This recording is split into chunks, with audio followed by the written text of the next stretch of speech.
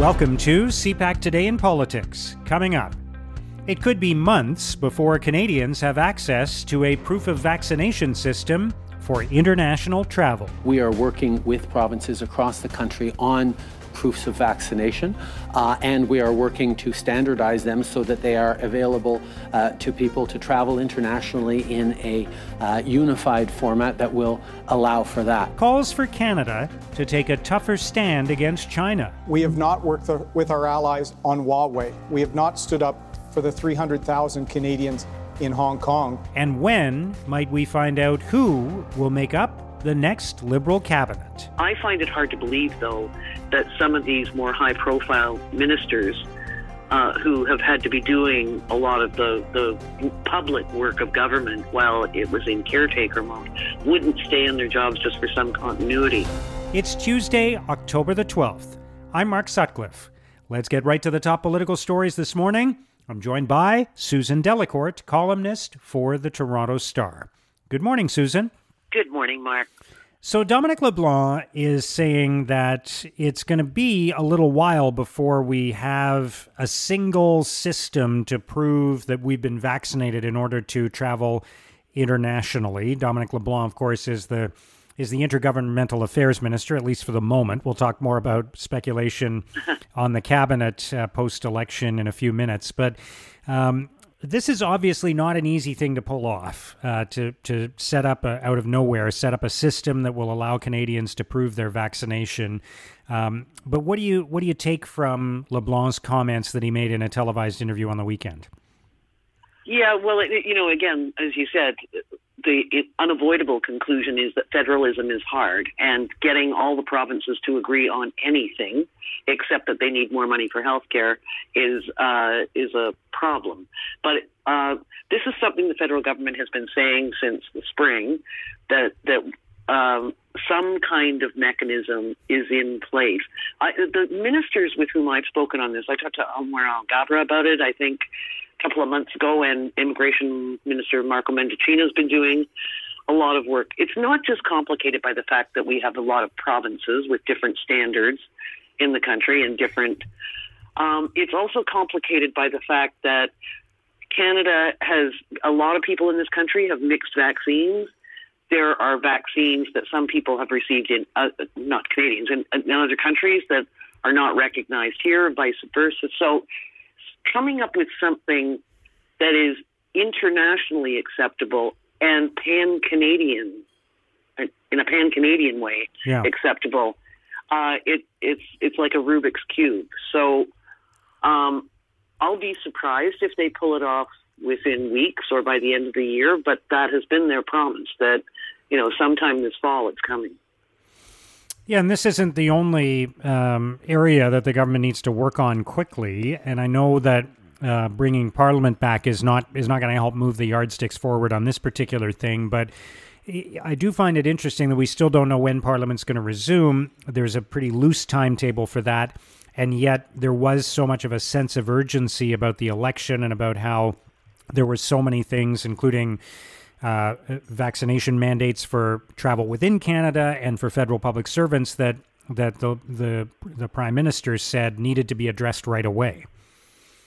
I in talking, as you have, I'm sure, to members of the government, been saying, hey, wait a minute, you spent 5 weeks saying that we needed an election because things had to be done really quickly, not within months or years, but within weeks. So I am, like you, a bit curious why, I wouldn't say it's leisurely, but it doesn't seem urgent.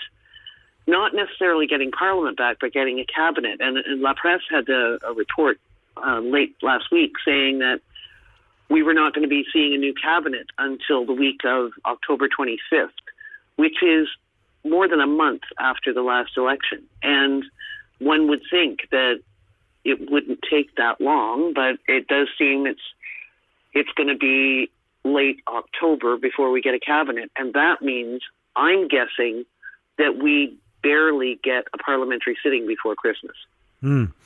Yeah, the only timetable the Prime Minister has outlined is this fall, which of course takes you all the way up to 4 or 5 days before Christmas, right? So that's right. Yeah. Yeah. We do have, there are matters to be attended to. I don't know that you need Parliament to be sitting on that. I think a lot of Canadians, especially snowbirds, are getting anxious to find out about when is the U.S. Border going to be more fully open to Canadians who want to go south. When are we going to get our acts together on what vaccines are recognized by the states, et cetera? There's some word that we might get more on that this week. November is traditionally also a time of a lot of international summits or a lot of international gatherings. We've got the Prime Minister going to Glasgow for the big climate conference at the end of October. So it may be that the action is more of an international or Canada-U.S., more of a Canada-U.S. international flavor right before Parliament gets back. Now, speaking of international stuff, and we'll talk more about the cabinet in a moment, but there are people who are now saying that since Michael Kovrig and Michael Spavor are back in Canada, and that's been resolved, there are analysts and observers saying that Canada should now join with countries like the United States and Australia to take more of a tough stance, even a confrontational stance toward China. What do you think's going on within the government on that issue? This is one you almost need subtitles when you're listening to ministers, and you need maybe also time-lapse photography, because I think if you compared the way the government has been talking about China recently compared to how it did 6 months ago, it is a lot less cautious now. Foreign Minister Marc Garneau, Global Affairs Minister Marc Garneau, is far more categorical about what he sees wrong with China. And the Prime Minister, tosses off an angry word here and there about China that you wouldn't have heard him saying before the Michaels were released, or they were being far more diplomatic about it. So it may be that Canadians want it, but they're already seeing it a bit too. I do think that the case of the Michaels, anybody who didn't know about it and then saw them released and realized what they'd been through, I think it has heightened the sense of what the heck was that, and do we have to put up with this anymore? So I wouldn't be surprised to see that on this one, Canadians kind of get their wish, that they are going to see the government talking a little more toughly toward China. Yeah, and one of the areas where that might be relevant is in the decision over whether Huawei can be part of the 5G telecommunications network in Canada. And according to a poll that was reported by the Globe and Mail over the long weekends, more than 75% of Canadians think that Huawei should be banned, and other countries have done it. So that's kind of an interesting file for the government. Yeah, because it touches it ticks so many boxes, as they say. Canadians' suspicion of big tech, the big story in the news last week, although that was a U.S. firm, Facebook, but it just touches on a number of things on which Canadians are getting more paranoid. Their privacy, international intrusion into our democracy, all of those things, the heightening tension between Canada and China, that's sort of collision of issues in that decision there. So I'm not surprised to see Canadians getting more hardline about that, because it has so many other elements to it. Yeah.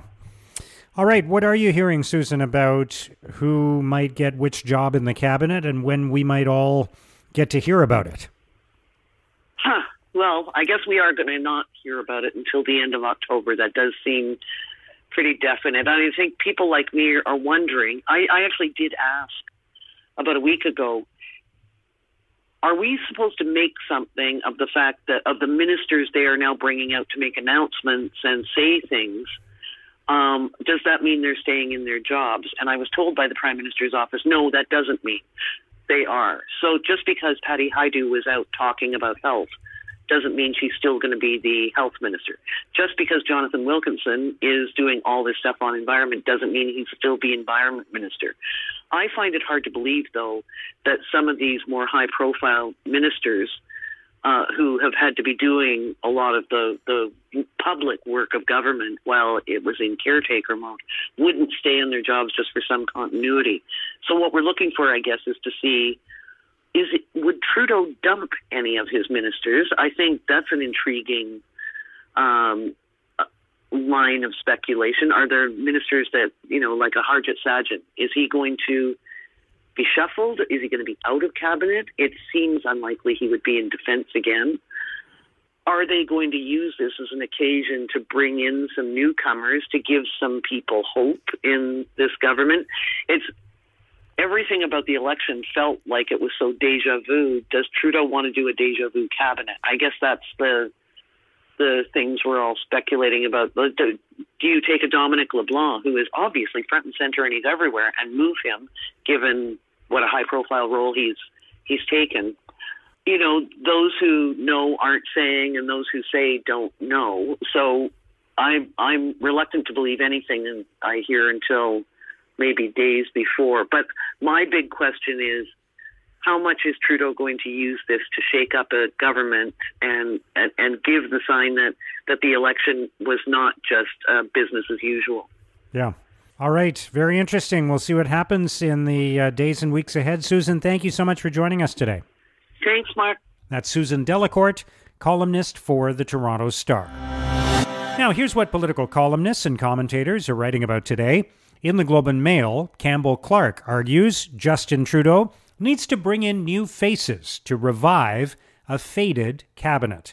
Clark writes, when he shuffles his cabinet this month, Justin Trudeau will have the hardest personnel puzzle of his tenure. He needs to be ruthless enough to let go some of his current ministers, bring in new faces, and, especially, find ministers who can provide more dynamic direction in key portfolios. He has already made Chrystia Freeland his cabinet alter ego, but he has let the rest of his cabinet wither in power and profile. Unless he reverses that trend, it will keep making his government weaker. In an editorial, the Toronto Sun argues Joe Biden is playing pipeline politics. The Sun writes, Biden's first act on becoming U.S. president was to scrap the Keystone XL pipeline, a move that massively damaged Canada's energy sector. Last month, he gave the green light to Europe's Nord Stream 2 natural gas pipeline when he lifted the sanctions imposed by Donald Trump, who worried it would hand too much influence to the Russian president. Biden needs to decide who his friends are. He must come to the table and end his betrayal of Canada, America's biggest trading partner and oldest ally. Instead, he plays nice with a Russian dictator. At the Hill Times, Rose LeMay argues it might be time for Justin Trudeau to bring on an Indigenous elders circle to provide advice. LeMay writes, it would be a move that might bring some humility into the office, a longer-term perspective than just the next amazing announcement. It would be an incredible opportunity for any leader to learn from elders about leadership, about balance, about making decisions with the land and the 7 generations in mind. And an elders circle might help build that trust which has been broken. Now, here's what's coming up on Canada's political agenda.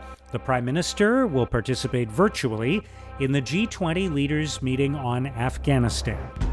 And that's CPAC Today in Politics for Tuesday, October the 12th. Tune into Primetime Politics tonight on CPAC for coverage of all the day's events.